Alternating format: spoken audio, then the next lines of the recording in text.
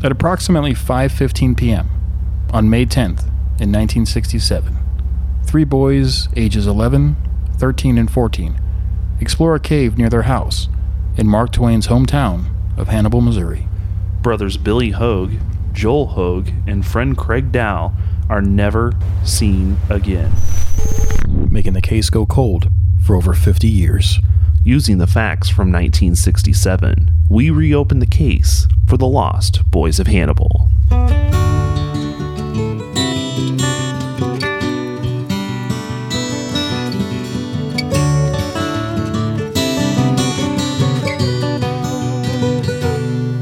This is me. Can you take another look? Did I see you looking blindly at your book? Is it all that you thought it took? Can it be taken at all? Were you looking for signs? Welcome back to the Lost Boys of Hannibal podcast. I'm your host, Frankie Camboletta, and with me, as always, because I wouldn't have it any other way, Chris Ketters. Oh, there you are. Wow, a little pause there, buddy.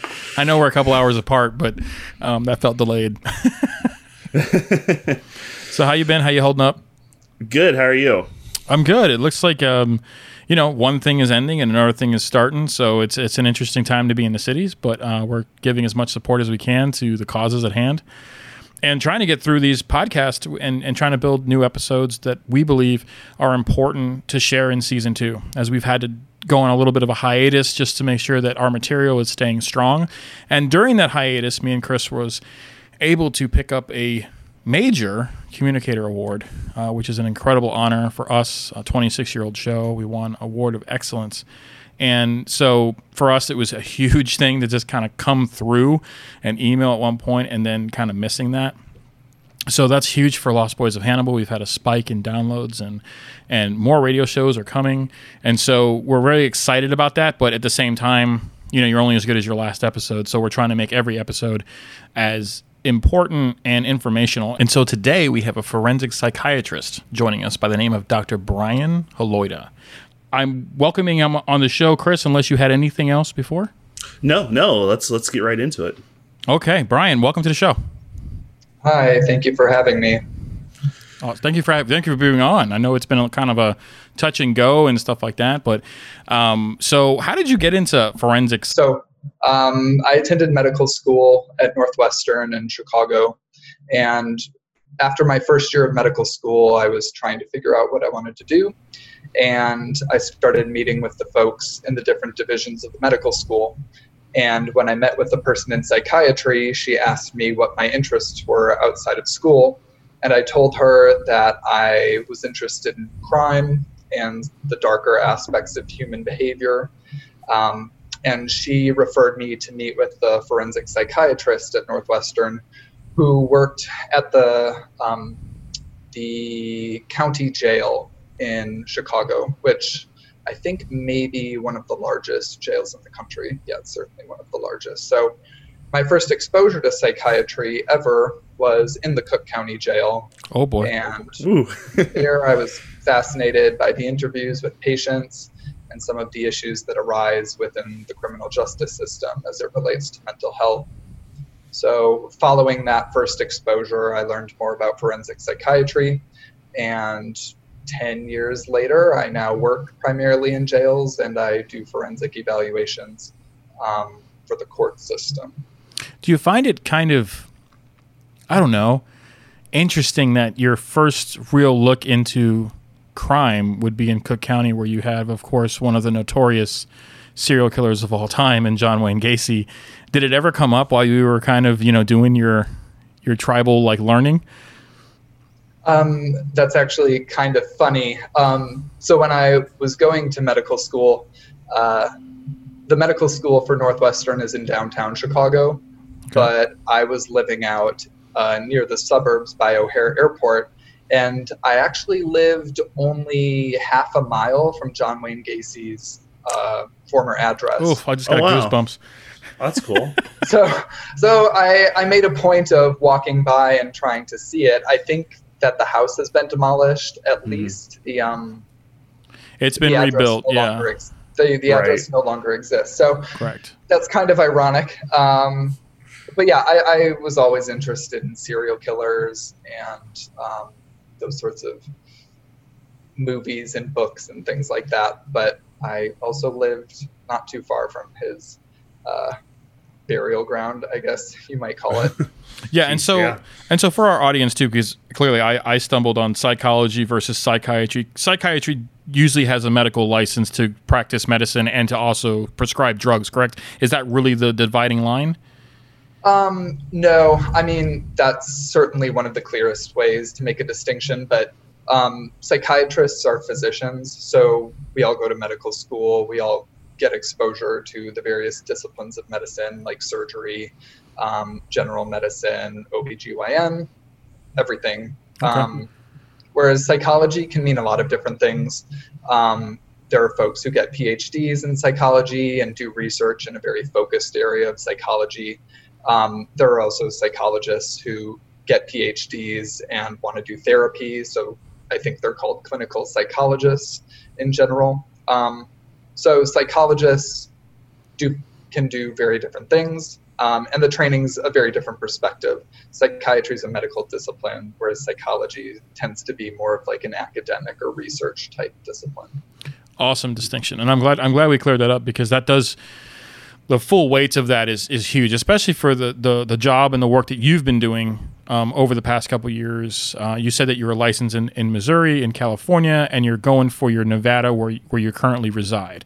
Yes. That's incredible. So congratulations on all those achievements. That blows me away. I mean, you seem very young too, so it's just awesome to have you on the show and to kind of have your knowledge. But I think that what I'm really drawn to as a creative is the passion that you seem to have for the human mind from this perspective. I think that a lot of people, I guess, can be a little judgmental up front, like, why would you want to learn about that? But it's such an important piece of humanity. I think that if we understood criminals and we understood why crimes take place more, we're able to kind of bridge the gaps between either preventative stuff or understanding how to stop it from, the product of the environment that these people are coming up in.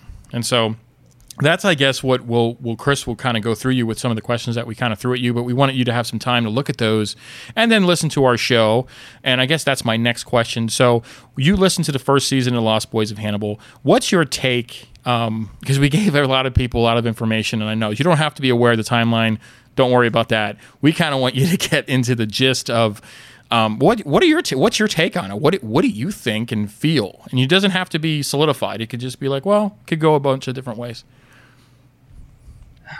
Well, to be perfectly honest, listening through the first season, I didn't find a lot of compelling evidence that there was foul play.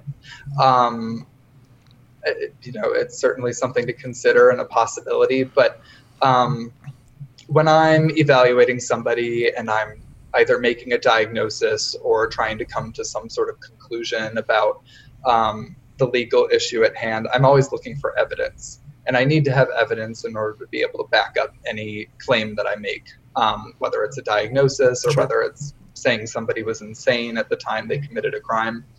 And again, I'm not as familiar with all the information pertaining to the Lost Boys as you guys are, but through my first listen through the first season, I didn't see a ton of super compelling evidence that they had been abducted or murdered or something like that. Sure. Like you would certainly need something compelling to be able to make a claim like that. Well, That's oh, go ahead. So that's sort of my initial take on it. Did you get involved? Did you? I know you said you listened to season 1. Were you able to dig into our what Ray Ferrier character at all? Did you listen to that episode? I did. I don't recall specifically. Okay, he was the one with the odd letters that we received, or that they received, the family received. Yeah, and it's hard to know if that's somebody what the motivation would have been for that type of behavior.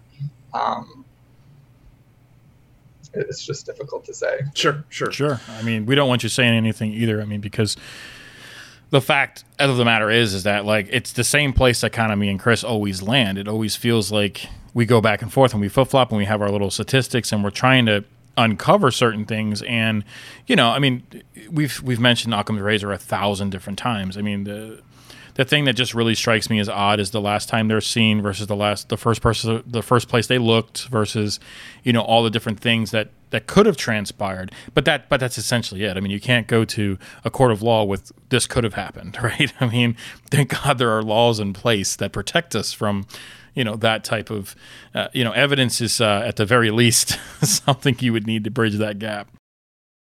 So tell me a little bit about your daily work then. Now that we've kind of opened up the can, like what is a day in the life of Dr. Holojda look like? So clinically, I primarily work in jail settings. That's what I was doing in St. Louis. I worked at a jail much of the time that I lived in Sacramento, and I'll be working at a jail in the Bay Area starting later this month. And that's clinical work. So I see patients.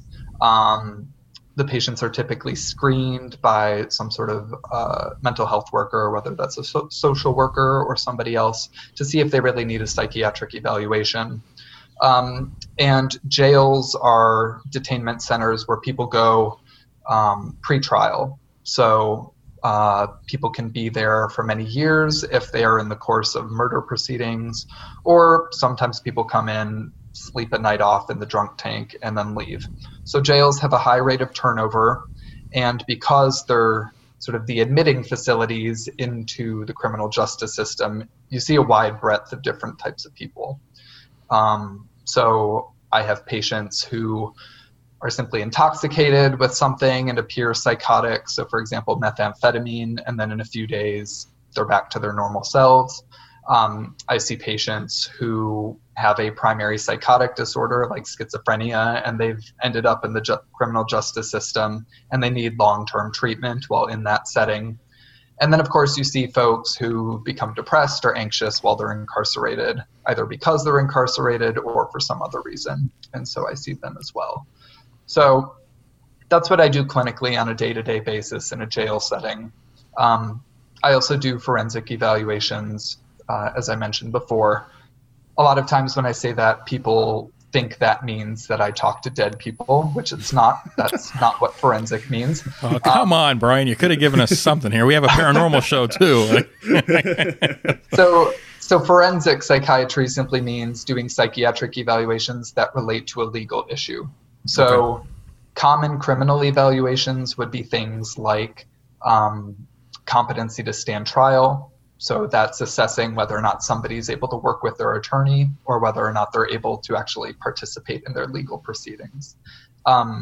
People often throw around the word insanity, which is a forensic psychiatric term, or it's a legal term, excuse me, that refers to whether or not the person is criminally responsible for their behavior on the basis of whether or not they had a mental disorder at the time that was active.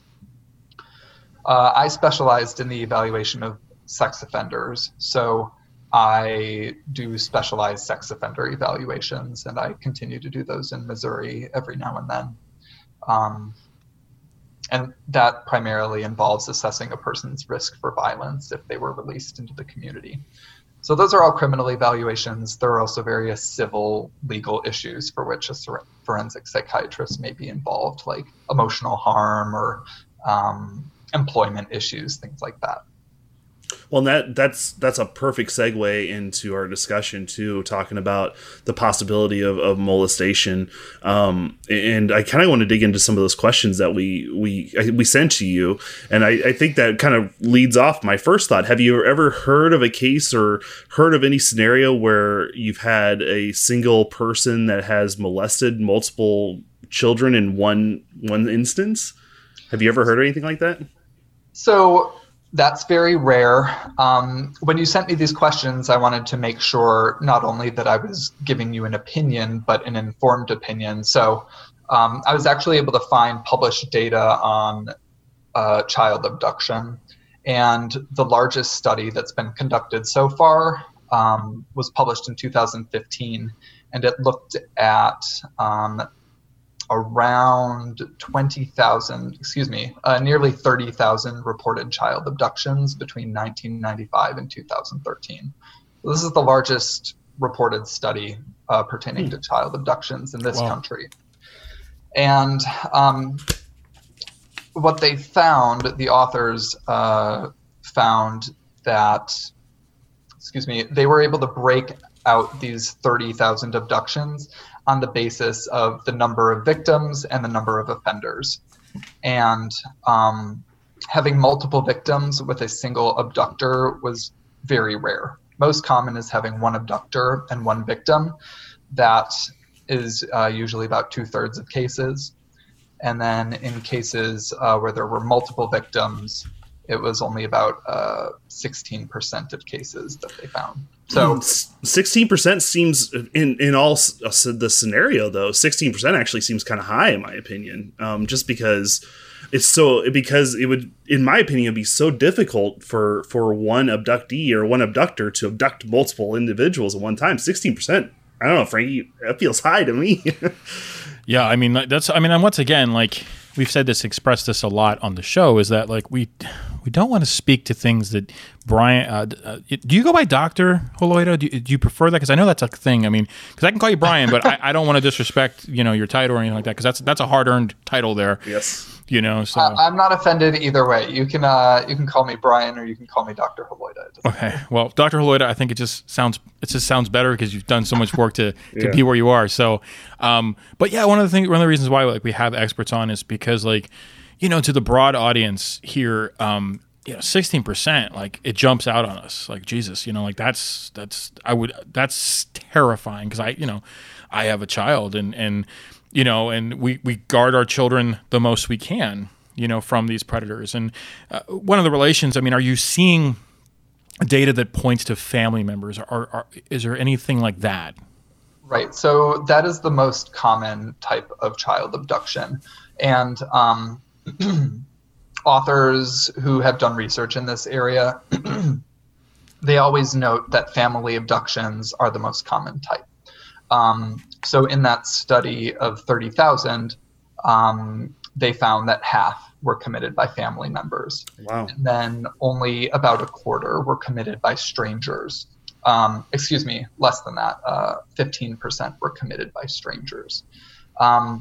So when you break it out that way, though 30,000 reported child abductions sounds like a lot, half of those are related to family conflicts. So whether that's some sort of custody dispute or some sort of family dynamics, a person will get reported.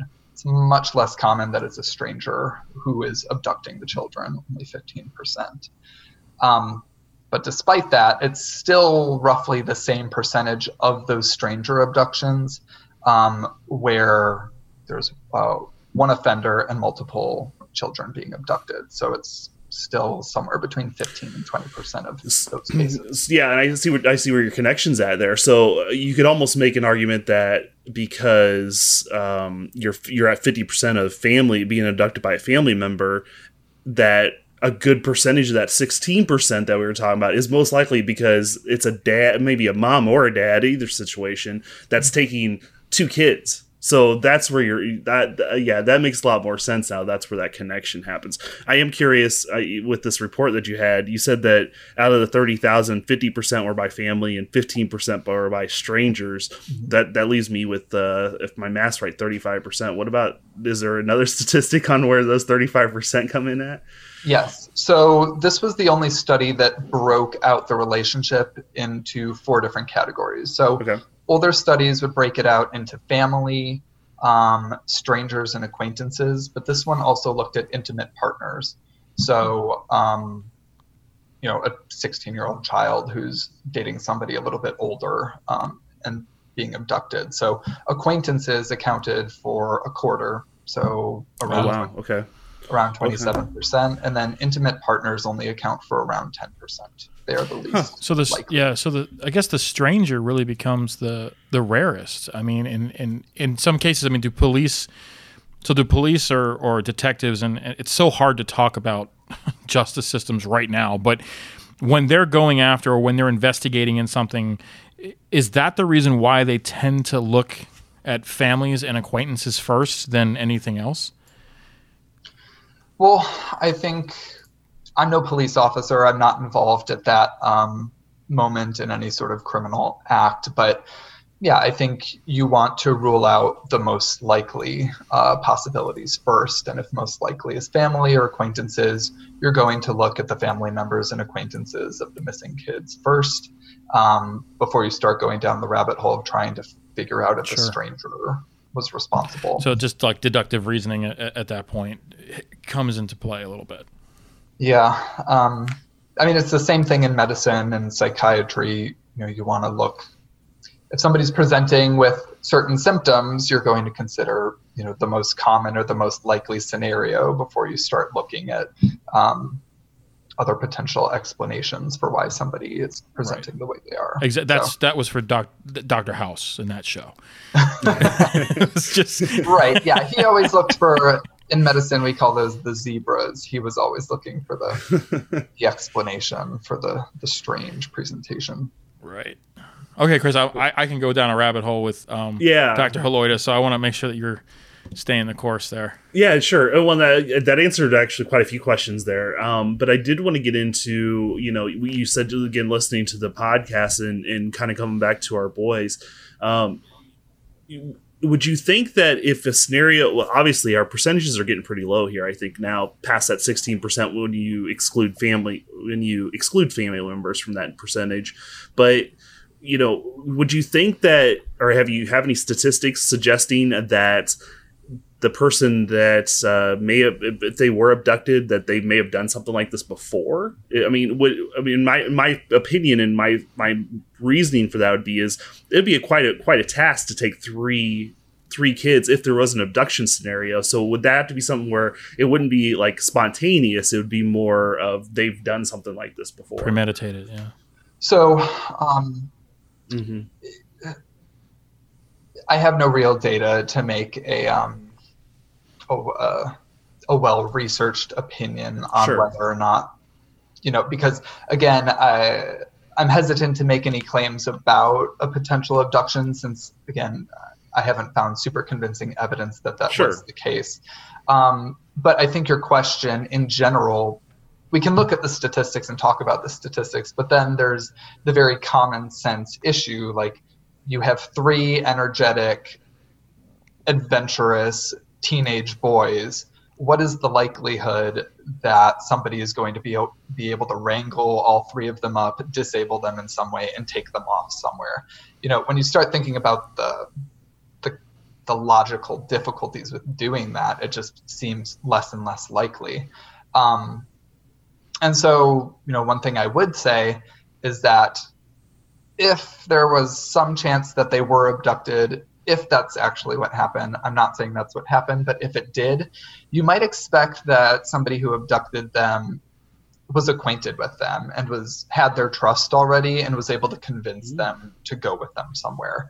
Because just a stranger coming up to them and trying to get all 3 of them at the same time seems very unlikely to me, if that makes sense. That actually is great. 100%. I mean, that makes perfect sense. Yeah, and that's a good way to look at it. And here's the thing, and this kind of goes back to your 19. And again, someday down the road, I hope to find somebody that is. I don't even know if they have historians from the 60s that come on podcast, but it'd be interesting to see the mentality of that. I mean, you're in Hannibal, Missouri. I think at that time is around 11,000 maybe population. So it's not like it's a big metropolitan area like St. Louis or Chicago. People know each other. So it makes you wonder how wide of a gap, or how wide does their network spread out, and how many people do they actually know? I mean, probably good chances are they knew everybody on the south side of town. So, I mean, I guess going kind of expanding on that a little bit more, would it have to be somebody?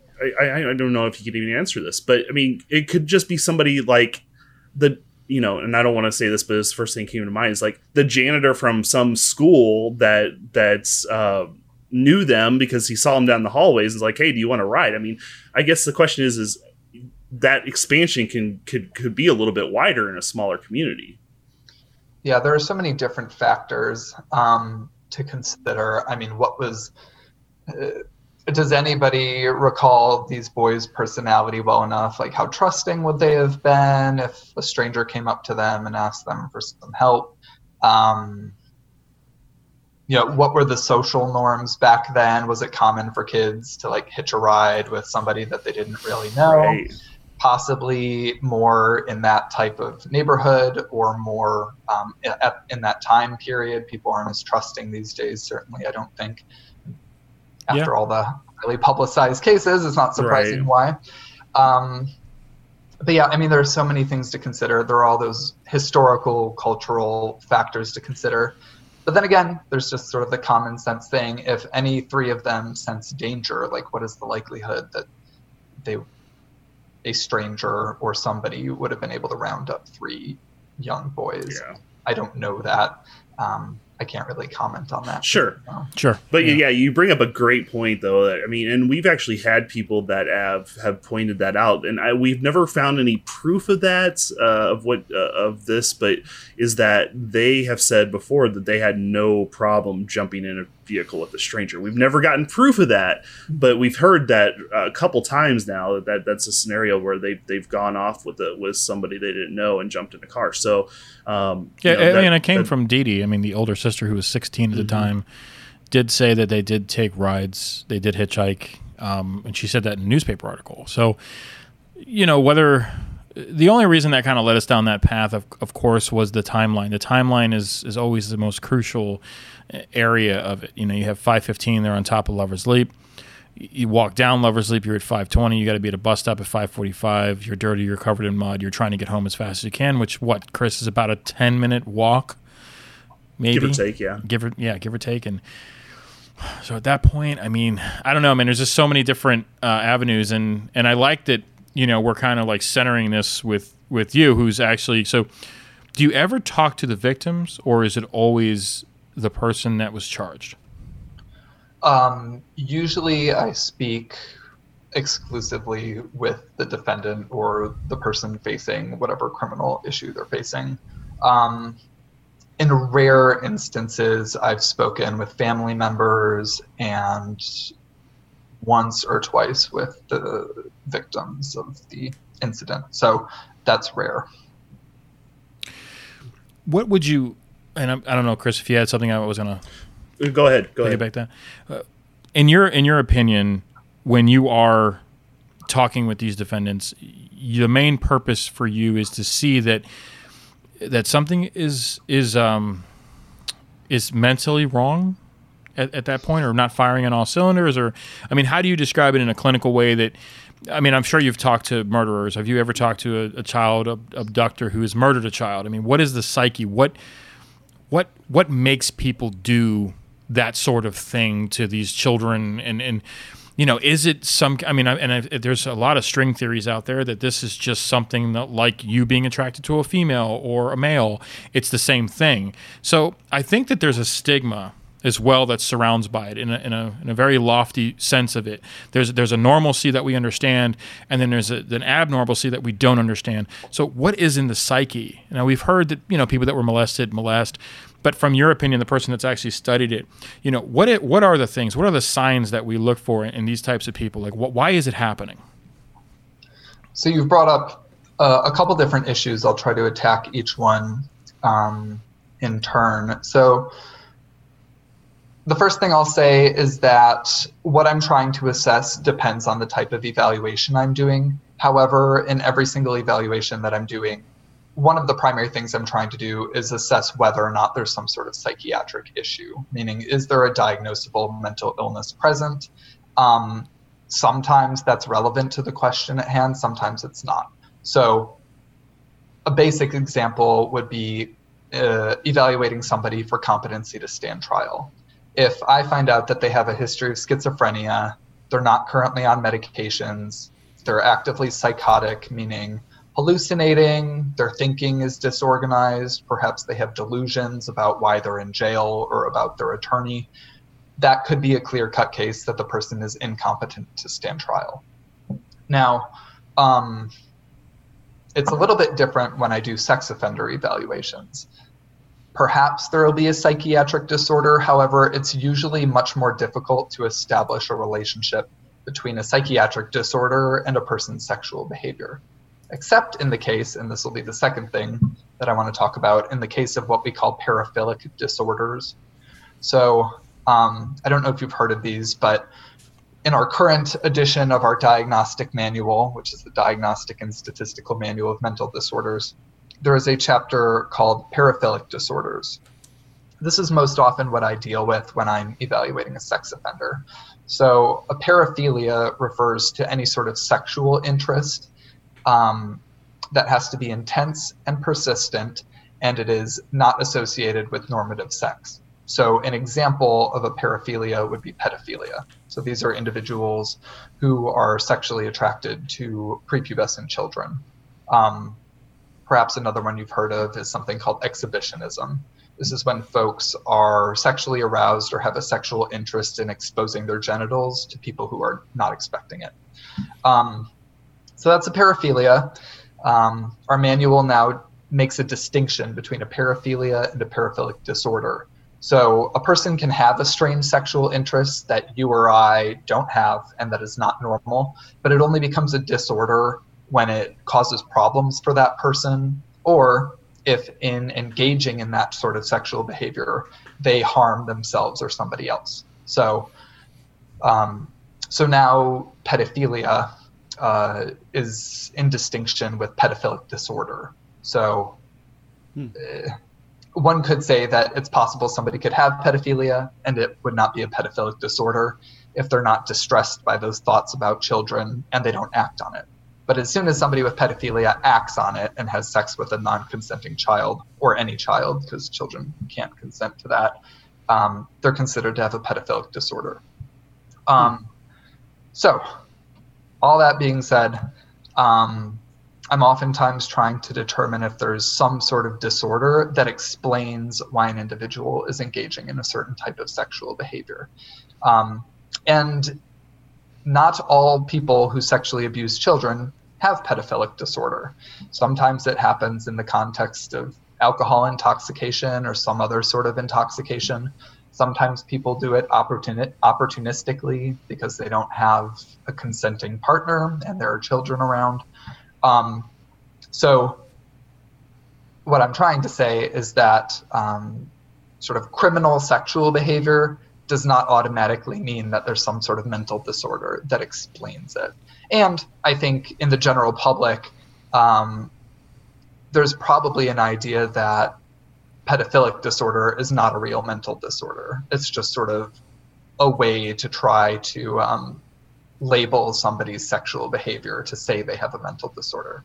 And in psychiatry, we do, when we think of mental disorders, we commonly think of depression, schizophrenia, and bipolar disorder. Rarely do we think of pedophilic disorder as being like a mental disorder in the same way that schizophrenia is. Right. Right. So they try to label it as a pathology, I guess, at that point, because it once again, it gets back into like a stigmatism, right? Like when I was in school and I was studying a lot of Freud and because I'm a creative and I like to go down, I script write, I like to go down those paths. At one point when you looked at different sexual preferences, at one point, like, trans people, wasn't that listed as a pathology at one point and then it was reneged by psychoanalytics? I mean, wasn't that something that did happen recently? Yeah. So, and the same thing was true of homosexuality. Correct. That was in our diagnostic manual up until the 70s. So it took a long time, a lot of activism and people within psychiatry advocating for its removal, for it to be taken out. And there are still some areas where transgender issues are still in our diagnostic manual. So one of the paraphilic disorders still in the manual is the idea that somebody is sexually aroused by dressing up as a member of the opposite sex, which is different from what we think of as transgender now, but it's still somewhat related. And then there's a second diagnosis called gender dysphoria, which is when somebody identifies as the other gender and it causes them a lot of distress. And possibly one way of alleviating that is to live as the other gender or to transition their physical appearance or what have you. So, yeah, I mean, in certain spaces, our diagnostic system continues to evolve as societal views change. And unfortunately, some people try to use that fact as evidence as to why our diagnoses don't make any sense and why they're all socially constructed, which I don't think is the case. And, you know, you see across cultures individuals who have a persistent sexual interest in children. I think pedophilia and pedophilic disorder are true things. So it was actually one of the reasons why I bring it up is because when I'm ignorant to something, I like to learn as much as I can so I can make an objective opinion about it, regardless if I agree with it or not. My personal belief does not matter when science is involved, when the mental structure of someone is involved. And I think that more people need to start doing this, older people need to start doing this, and different generations need to start doing this. So I guess my follow-up question, you kind of answered, you know, is it one class or race of people that you see all these types of, or is it just dimensional? It's every race, it's every person, you see it everywhere. Or is it one dominated type of, like, the reason why I asked this is like, who, if it did happen to the Lost Boys, who are we looking for? What kind of person? Is there some kind of profiling on it? Does that exist? In a way that we're using profile in not a derogatory term, but more of like a learning term. Like, does it make sense to fit this person's meaning, or you would never know, you know, something like that? It's a very difficult question to answer, again, due to the lack of a potential suspect or the lack of significant evidence. You know, there's really nothing I can say that would be evidence-based. Let's go a little broader spectrum on that. What about in general? Is there statistics when you have? I want to get it more into the specifics of a stranger abducting a child. Is there obviously, you know, you take male, female, you take, you know, Hispanic, white, black, all that scenario. Is there any background or anything you can give on that? Yeah. So. In today's world. What was that? In today's world, obviously not in the 60s, it'd be a little bit difficult. Yeah, and unfortunately there isn't evidence back from the 60s. Like the study, this large study that came out in 2015 is based on a database that was established well after the 60s. So we don't have data from then. But what the study did show is that the victims of child abduction tend to be female. So about 2/3 of victims are female, 1/3 are male. 2/3 of the victims were white. And the most common age group was 12 to 17. About half of the abductees were in that age group. As far as the offenders go, what they found was that around 70% of the offenders were male. About half were 25 and younger. And then the next most common was 30% were 35 years and older. And 2/3 of the offenders in their sample of 30,000 abductions were Caucasian. What was the percentage again? I'm sorry. 65 or about 2/3 of the offenders were Caucasian. Okay. So again, those statistics, though interesting, I'm not sure you can really like create a profile from them. Sure. And sort of something that's useful to translate back to the 1960s in that small town. And this is something that I come across in my work. So something that I do frequently is something called sexual violence risk assessment. And so there are these instruments that you can use to sort of score somebody, and it puts them in a category and gives an estimate for the likelihood that they'll reoffend sexually if they were released in the community.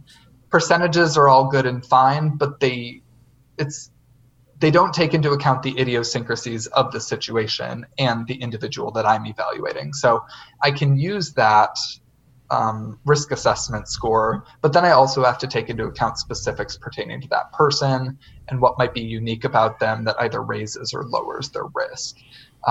So it's hard to draw specific inferences in cases from general statistics. And unfortunately, these statistics are so broad, like, I don't think they're that helpful in this specific case. Okay. Sure. But it's more than we had going into it, because there's only so much of the guessing game that you want to play in these types of scenarios, because at the end of the day, one of the reasons why we haven't reached out to the family members is because it's almost a regurgitation of something they lived through.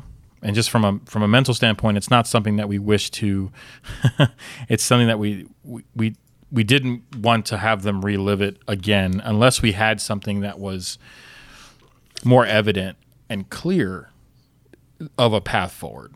And what I'm hearing today, actually, it gives me hope. And I know that no matter what the outcome for the Lost Boy is, if they were doing something they love, like exploring, and they met their fate, for some reason, I have better closure than, one of these criminals out there that abducted them and killed them. I don't like that resolve. It just makes me uncomfortable, because we hear it a lot. I mean, you've studied crime. You've probably listened to 1,000 podcasts about it. There is no closure, even if you have closure, especially when it's that, because then your mind is going to, I couldn't be there for him, and all these types of guilt, so survivor's guilt, if you will. And one of the things that kind of stuck out to me is that there was females doing this. It's a lower percentage. Is there a reason why there's a lower percentage of females through all this stuff in your research? Does that, because that for me, I don't know, it's kind of it drives me to learn more about why it doesn't really happen as much in females as it does males. You're speaking specifically about the child abduction scenarios, or pedophilia with females.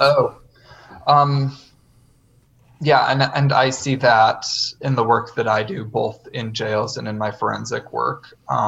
Female sexual offenders are much less common. And yes, you're absolutely right. So paraphilic disorders are far less common in women, much rarer. And it's not totally clear why that is. Men tend to be more aggressive in general, and also more sexually aggressive in general. But it's not totally clear as to why there's such a low prevalence of paraphilic disorders in women. It's not something I've studied personally, but it's definitely known. Out of all of these sex offender evaluations that I've done over the years, only one has been of a woman. So very rare in my personal experience, and also statistically much less likely. So we did send Doctor some questions beforehand, and one of the questions I have on here, and I have a feeling you probably may have had a hard time answering, but I'm going to ask this because if you were able to answer it, I'm very interested to see what it was, and that has about abduction scenarios in the 60s. Have you had any experience or any ability to look up how 1960s abductions have changed from current day abductions? I know it's probably the toughest question on the list, but yeah, there's just no data or evidence for me to even begin to speak about that. Like I mentioned, the crime databases that we use to do these sort of analyses on abductions, I mean, they were developed way after the 60s. Well, and actually, let's get into that a little bit. Why is it?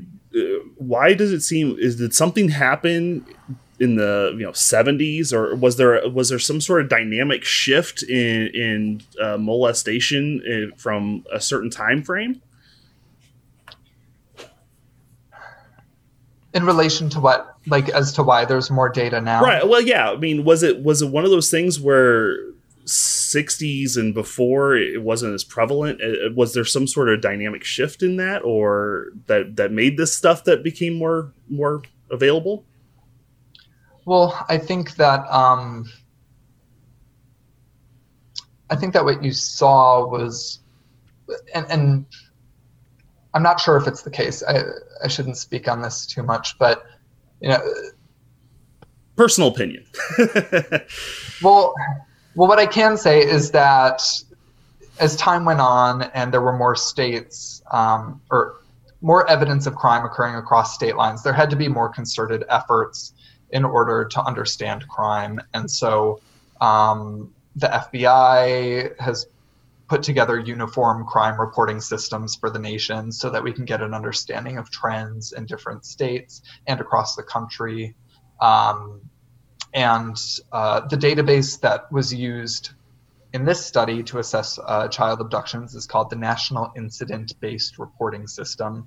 And that's something that came up in an effort to coordinate data gathering between states regarding the prevalence or the incidence of crime in different locations. So, I don't know much about the development of crime reporting systems, but sure. I do know that over the decades, there's been efforts to sort of consolidate and improve systems of reporting so that it's more standardized across jurisdictions. And despite all that, different states still use different ways of writing up rap sheets. So like individuals' arrest histories, like those still differ across state lines, and they use different systems. But there is an FBI reporting system where some of that data can go. So, it's still not perfect. Sure. And the differences across state lines still makes it difficult. Like if you're looking at a rap sheet from one state to another, they're going to look different, and it might be difficult to interpret them. Right. Yeah. So I told you that set of questions I was going to ask probably was going to be the toughest one out of all of them. So I apologize for that. But definitely, I'll have to get back to that a little bit later. I have something else to add on to that, but we may do that after we get done talking here. Two other questions I have for you real quick. And one of them's pretty obvious, pretty black and white. But the other one, it has to do if a child molester was abducted and killed by somebody, is it likely that they would do it again? Would they do it something like, would they be, what's the word I'm looking for? Habitual? Or is there a possibility that in maybe your scenarios you've had this happen where they've done it once and they've never done it again? That's a one and done, or does it become a situation where you see more often than not that if they do something like this, they do it again? So I don't have solid evidence from peer-reviewed research on this topic. I also, let me think. I don't think I've personally evaluated any child molesters who murdered their victims. Okay. So I don't have much personal experience with this either. And I'm fairly certain there's not good evidence. It's a rarity, right? It can be a rarity, yeah. Yeah, it's the exception rather than the rule for sure. So the short answer to your question is I don't know. Okay. But if we want to extrapolate from other serial killers, sort of high-profile serial killers, who again are not representative of child molesters, they're not representative of people who commit homicide at all. But I think you do see that with serial killers in that for some of them, they get some sort of excitement or emotional arousal from murdering, and that's the motivation for doing it. So with some of them, I think you certainly see like a compulsion, and it becomes this way of getting an emotional high. So they'll kill one person and then they have to do it again. And sometimes you see an acceleration of that, like they need to do it more and more frequently to get that high. So I don't know, it's possible, but again, I have no personal experience with child molesters who have killed their victims, and also I don't have good evidence to answer that question. But you can look at serial killers and maybe there's some relationship there. Sure.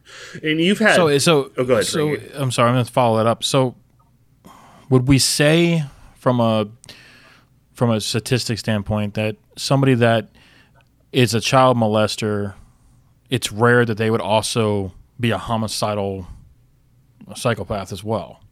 Yes. Okay. That is very rare. Okay.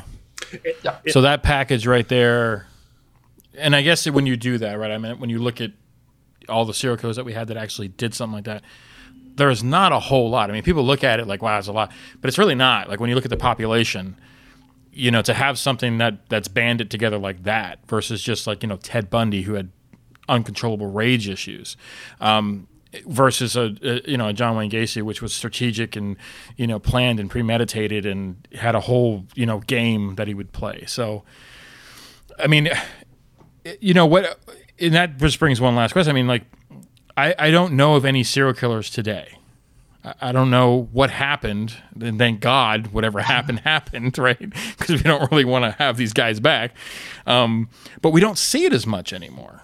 I mean, unless it's just they're getting caught or something like that. Do you have any experience? I mean, because I know you've dealt with murderers that don't necessarily have anything to do with killing children, but it's still for my own edification. Yeah, I mean, if you want to look at crime in this country in general today, and you want to look at homicide, I mean, primarily what we're seeing are handgun-related deaths, either in sort of domestic disputes are a common scenario in which homicide occurs, or in sort of like gang violence is another area where homicide frequently occurs. And it's typically committed with handguns. So, yeah, we don't hear very much about serial killers anymore at all. There have been some hypotheses floated in some of the literature I've read. For example, that this phenomenon sort of arose after the development of the interstate system in this country. It gave psychopaths a way to murder in jurisdictions far away from where they live, and dump bodies far away from where they lived, and then get back home. And, you know, due to the poor interstate communication between police agencies, it made it easier for serial killers to continue doing what they were doing without getting caught. And I think you can see that in specific cases, like I forget what his actual name was, but I think it was the I-5 killer. Oh, yeah. There was an I-80, I think, too. Or I-70, sure. Yeah. I think there were multiple I-5 killers actually, but yeah, you know, nobody really knows why they're just not as common anymore, or what's going on with that. I'm sorry, I feel like I've strayed from the original question. No, you haven't. I mean, I it's for, you know, I mean, you're like I said, you live it, you breathe it, you interview it in your clinicals. I mean, you're with people that, you know, are potentially going to trial, will serve life sentences, will get death penalties. Have you ever dealt with something like that and what that looks like? And I just think it's good for our audience to understand that, because I the one thing that I've learned over the last 2 weeks is, like, a lot of people don't understand law, and a lot of people don't understand how it works, how the justice system works. But on the other kick side of it, the flip side, the psychology behind things. Like, why do people do these things? Why do people feel this way? And we're not asking those questions. I mean, gun violence is terrifying, right? But from a mental illness standpoint, if somebody takes out 17 people in a school, we want to get rid of a rifle. And I get it. I can have that. Why do you need an assault weapon? You live in America. I understand. We have police. At the same time, why aren't we asking the big questions of, because that's what we see today. It feels like today it's the mass shooter, it's the killer, it's the spree killer. It's not so much this, you know, premeditated thing. It's more of like an impact, impulse, video game type of atmosphere where you can just walk in and just blow apart a couple people. You know, like in Orlando not too long ago, one of my Pulse, an amazing club. I lived in Florida. Great people, awesome. And then that happens and it's like, oh my God, you know, why is this happening? Like, I guess I'm always like under this mindset that's like, there's got to be more to it than just that, you know? And so I don't know if that kind of helps the situation. Or well, Frankie, I think you kind of just hit on a point there. So it almost feels like there's been a social shift from being a serial killer behind the bushes killing to going into more of a mass murder sort of situation where you have a visual person that wants to be out and exposed and show who they are and kill multiple people. And maybe that's I hate to be so 50,000 feet above the air on this, but that maybe that's the new serial killer is really kind of that. I mean, yeah, I mean, there are certainly mass murders, which are generally defined as like killing more than 4 people in the same location at the same time. You're seeing a lot more of that these days. And something I try to do in my individual evaluations with people is just to understand why. Are they motivated by a paraphilic disorder? Are they motivated by hostility or aggression toward women? I'm speaking about rape right now, or other types of sex offenses against adults. Like, is it a paraphilic disorder? Is it hostility towards a certain type of person or towards women? Or is it something else? And I try to understand the individual motivations. And in every case, it's going to be something different.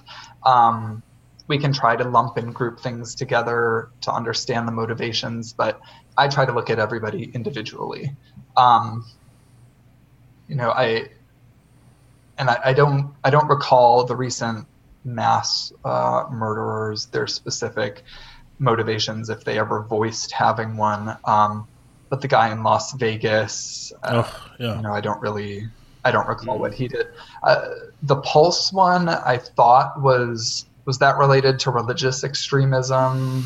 Yeah, I mean, it had a lot to do with his identity as well. I mean, as far as like homosexuality, and I think dealing with that from where his, from his roots and the oppression, I guess, that he felt when he was, because he visited that club a bunch of times prior to this happening. So, those individuals are just, it's trying to get into the psyche, because as we move across and people are like, well, why are we talking about this? Because I think it's important, because understanding the psyche and understanding how, if Chris and I want to make spend money, right? We're going to spend money doing a documentary. In order to do that, we're going to have some kind of ground search or something that happens, right? And so if we can rule out at some point, because there's not a lot of evidence to abduction, and like you've said, I mean, anybody that looks at a case is like, well, who the hell could wrangle 3 kids? Like, I mean, John Wayne Gacy did it twice, but he pretended to be a cop. I mean, there was a reason why they got into his car. So understanding the psyche and the mentality that goes into that, you can also look at it from the broad side of, well, there's a lot going on in this city right now. They're building a whole, all the bridges are down, all the roads are down, kids are everywhere. It's a perfect opportunistic killer at this point, that maybe, someone got away or whatever happens there. And I guess to kind of round things off, and I'm just trying to understand more or less like who would do it, why they would do it. Because it is, the more you look at it, it is kind of far-fetched. I mean, to think that this could have happened, or it's not, and somebody got away with it, and it was the perfect crime, and no one's discussed it, and somebody knows something, right? There's always that kind of like that shadow, the darkness that sits on the town or something. So, I don't know. It's not really a question. It's more like a statement. Like, like I've always wondered too, like, do these people, like serial killers or murderers, the people that you've dealt with, or even child molesters, did they have night terrors? Did they do weird things during dreams, or were sleepwalkers? Like stuff like that. Like, is that like a sign of things to come, or anything that relates to that, or something that somebody can remember? Like, yeah, he's a weirdo. He used to get up in the middle of the night and stab an apple and then go back to bed, and something like that. Because that happens, dude. It's like, well, nothing that specific. I mean, again, I'll just put the disclaimer out there again. I can't really apply things to this specific case, because I don't feel like I have enough evidence to make any sort of claims about the specific case. But there used to be something, we don't talk about it so much in psychiatry anymore, called the McDonald Triad, which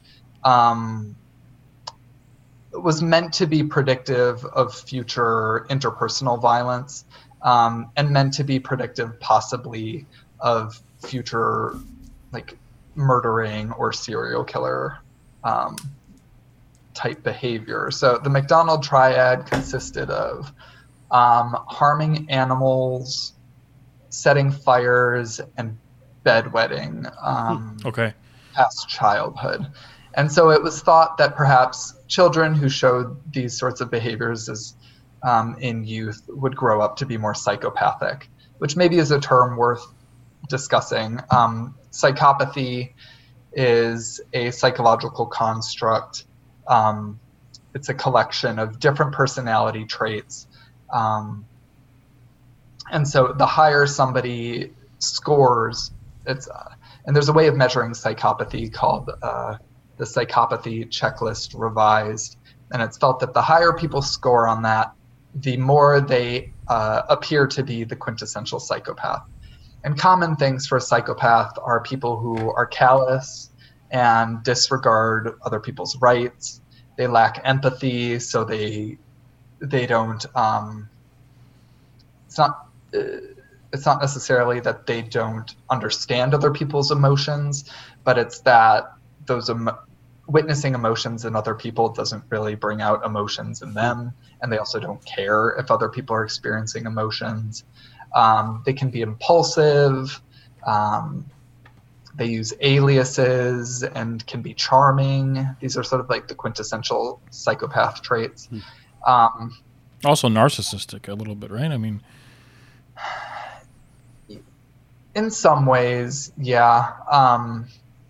Narcissists differ from psychopaths. However, narcissists really care what other people think about them, whereas psychopaths do not care what other people think about them.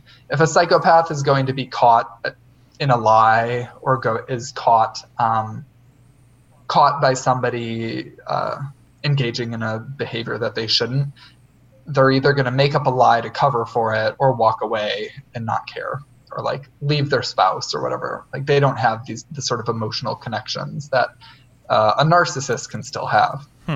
So anyway, psychopathy is something that we often talk about in forensic psychiatry because it predicts future violent behavior, and it can predict violent recidivism, those sorts of things. But again, I can't apply it to any situation in this case because there's nobody to look at to say, exactly. Like, well, does that person show anything that might be consistent with somebody who would be violent? Again, I don't have a suspect to look at, so I can't say anything about it. But you frequently find high psychopathy in like serial killers, violent offenders, and presumably many of these mass shooters who are committing atrocities lately. Frankie, let's make a written note right now to send him the Ray Farrier letters because we need to look those over.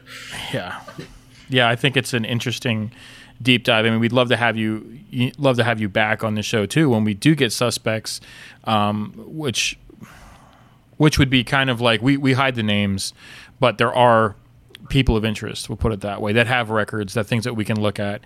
But after you really displaying, after we know that there is a rarity with people that have child abductions, that have molested children and then murdered them. There's a rarity there that does occur. It does occur, but not as much or often. So basically what I'm saying is just because you molest children doesn't mean you're going to kill the child.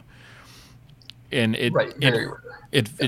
so that really opens up a broad spectrum of another side of this story. But yeah, Chris, I think that because the Ray Farrier letters are definitely like what would motivate someone to do that. Like, especially the dates that he used to send the letters were so planned and in my opinion, premeditated. Like, I'm going to send this here, like 1 year after. Well, let's fill him in on that real quick. So one of the letters was sent on the anniversary date of when they went missing the first time. So, when you put in the psychology, if you will, into something like that, I mean, it would make me feel like there was more. He was thinking about other stuff. Like there's more to the background, because if this guy has no relationship that we know of to the family or the kids or anybody, but yet he's got some sort of personal connection to it that he needs to send a letter on the 1 year anniversary of them going missing. It seems that doesn't seem normal to me. Something that happened a year ago that I was interested in, I wouldn't remember that it's the anniversary date, I'm going to send some letter to somebody. You know what I'm saying? It's hard for, I would think there would be more involved with it. Yeah. Yeah, it does seem strange. Yeah. So that's all we needed. He just needed the doctor to say it's strange. Yeah, but we'll send you those letters. Because we did have one forensic psychologist look at him. She didn't feel like there was anything really to him, but she also felt like he was a very mentally unstable person, in which I think that sort of analysis is definitely right up your alley for kind of getting a feel for. So we need to send you those letters to see if you feel anything out of it too, because it's so weird. A guy that lived more than an hour away from them and has no connections to Hannibal all of a sudden has this interest in no real apparent background either. So anyway, but we'll get you those. I will say, I think I got all my questions answered, Frankie. This has been awesome because I hate to say this and I hope it doesn't sound demeaning, but almost been like psychology 101 course for me today, because I'm learning things that I've never learned before. And I hope that that's something that we can pass along to our listeners, because it even, I don't know if you were this way too, Frankie, but even listening to this, I was kind of applying different scenarios of, okay, we have some local suspects in mind. Does any of this kind of play into that? The Ray Ferrier stuff, obviously, does it play into that? Or the broader stroke is abduction off the Table? Are we back to it being, which a lot of, I mean, I'd say probably 35% of our discussion group says they're still in the cave. So, I mean, there's definitely, does it go back to that? Is it back to being they're in the cave? It's not an abduction. That's absurd. Or do you want to go even one step further and say, well, we did have that rarity of a serial killer that killed teenagers in John Wayne Gacy that was right around the area. I know we've eliminated him. We're on a Zoom conference call right now. I did see a look from Frankie out of that. But, we did have that serial killer that was in the area, that was quote unquote in the area at that time. Do we need to keep him in the wheelhouse still? And then also Ray Hatcher. Yeah, that's where I was just going. Charles Ray Hatcher is another guy, which I'd encourage you. I know you only got through season 1, but there is a serial killer named Charles. Are you familiar with Charles Ray Hatcher at all? No, I'm not. Okay, so he was 1950s through about 1980s. He killed kids and molested them, and we do have him in Missouri during the time frame of when they went missing.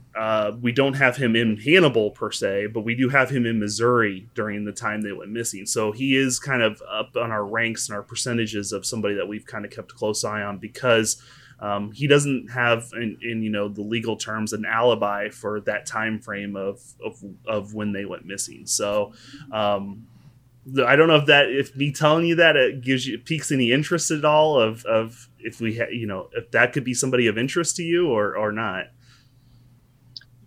Well, I would have to know more about the individual and what their sort of MO looked like and all sorts of things. Frankie, I have a feeling you're going to get a text message from him in a few days after he listens to that episode and be like, okay, we need to talk a little bit more about Charles Ray Hatcher. I was just looking at your text message too. It's local suspects. But yeah, I think Dr. Holoida has really, once again, it comes back to the ignorance. And a lot of times when we use that word in a derogatory term, and ignorance just simply means that we don't have enough information and we're trying to speak to it. And that's what makes us ignorant, is that, well, you need to know both sides of the story, evaluate for yourself, and come up with a culpable opinion that that sheds light and educates, right? And so that's why instead of us trying to do all your work, you coming on here has kind of created a lot of the what we call, what I've always said, and I'm, like I said, I'm a creative, but when I tell my designers that work under me or when I'm teaching, assumption is death. We cannot assume anything. We need facts and we need evidence, and until we have those, it helps the documentary that we're creating here is so much broader and so much better, because if we can rule something out, then it actually helps us kind of focus in on the area. But like I said, I think Chris got to it. Once we send you, a little bit more materials, and if you want to come back on the show, we'd love to have you back, just because, maybe we find something and like, hey, what does the doc think? Because you'd be the guy who'd be like, nah, no, don't worry about it. I'm like, all right, cool. We can just like scrape it away, because we have a tendency to go down the rabbit hole a lot on this show. And we need to fill in some of these holes. We do. We need to start burying things. It's just because you get so broad, and then it's like, oh God, we have too many layers here. Let's start taking off the layers and get back to the core message of 3 missing kids at 5:15 on Lover's Leap. What are the possible scenarios that could have happened? And the fact that we're weighing all this, and for, 53 years now, we're actually talking to a forensic psychiatrist that can lend some help in these areas and things that we can help with and get a little bit closer. So people don't have to do it. I mean, the information's been done.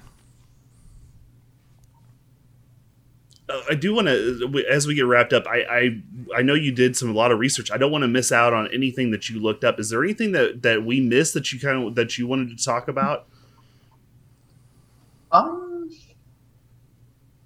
don't think so. Okay. I think I've provided the most useful parts of the published data on this issue. At this point. Okay, I just wanted to make sure that I didn't want you to do a bunch of research and then we didn't even get to that. So I wanted to make sure we covered all of our bases. But Frankie, I think we're good. I think we'll definitely have you back on if you'd be willing to come back on later on as we find some more information. But we definitely appreciate it. Sure. Absolutely. Thank you for having me.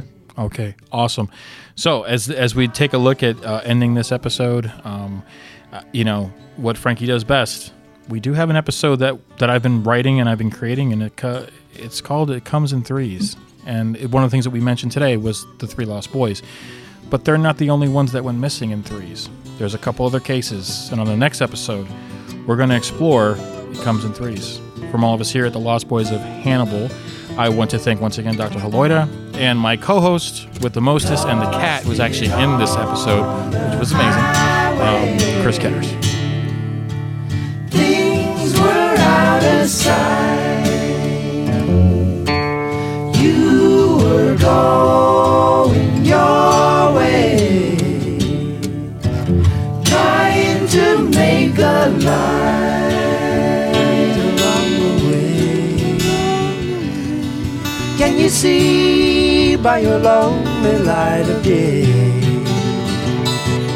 Is this road really the only way? Can this road be taken at all? Can this road be taken at all?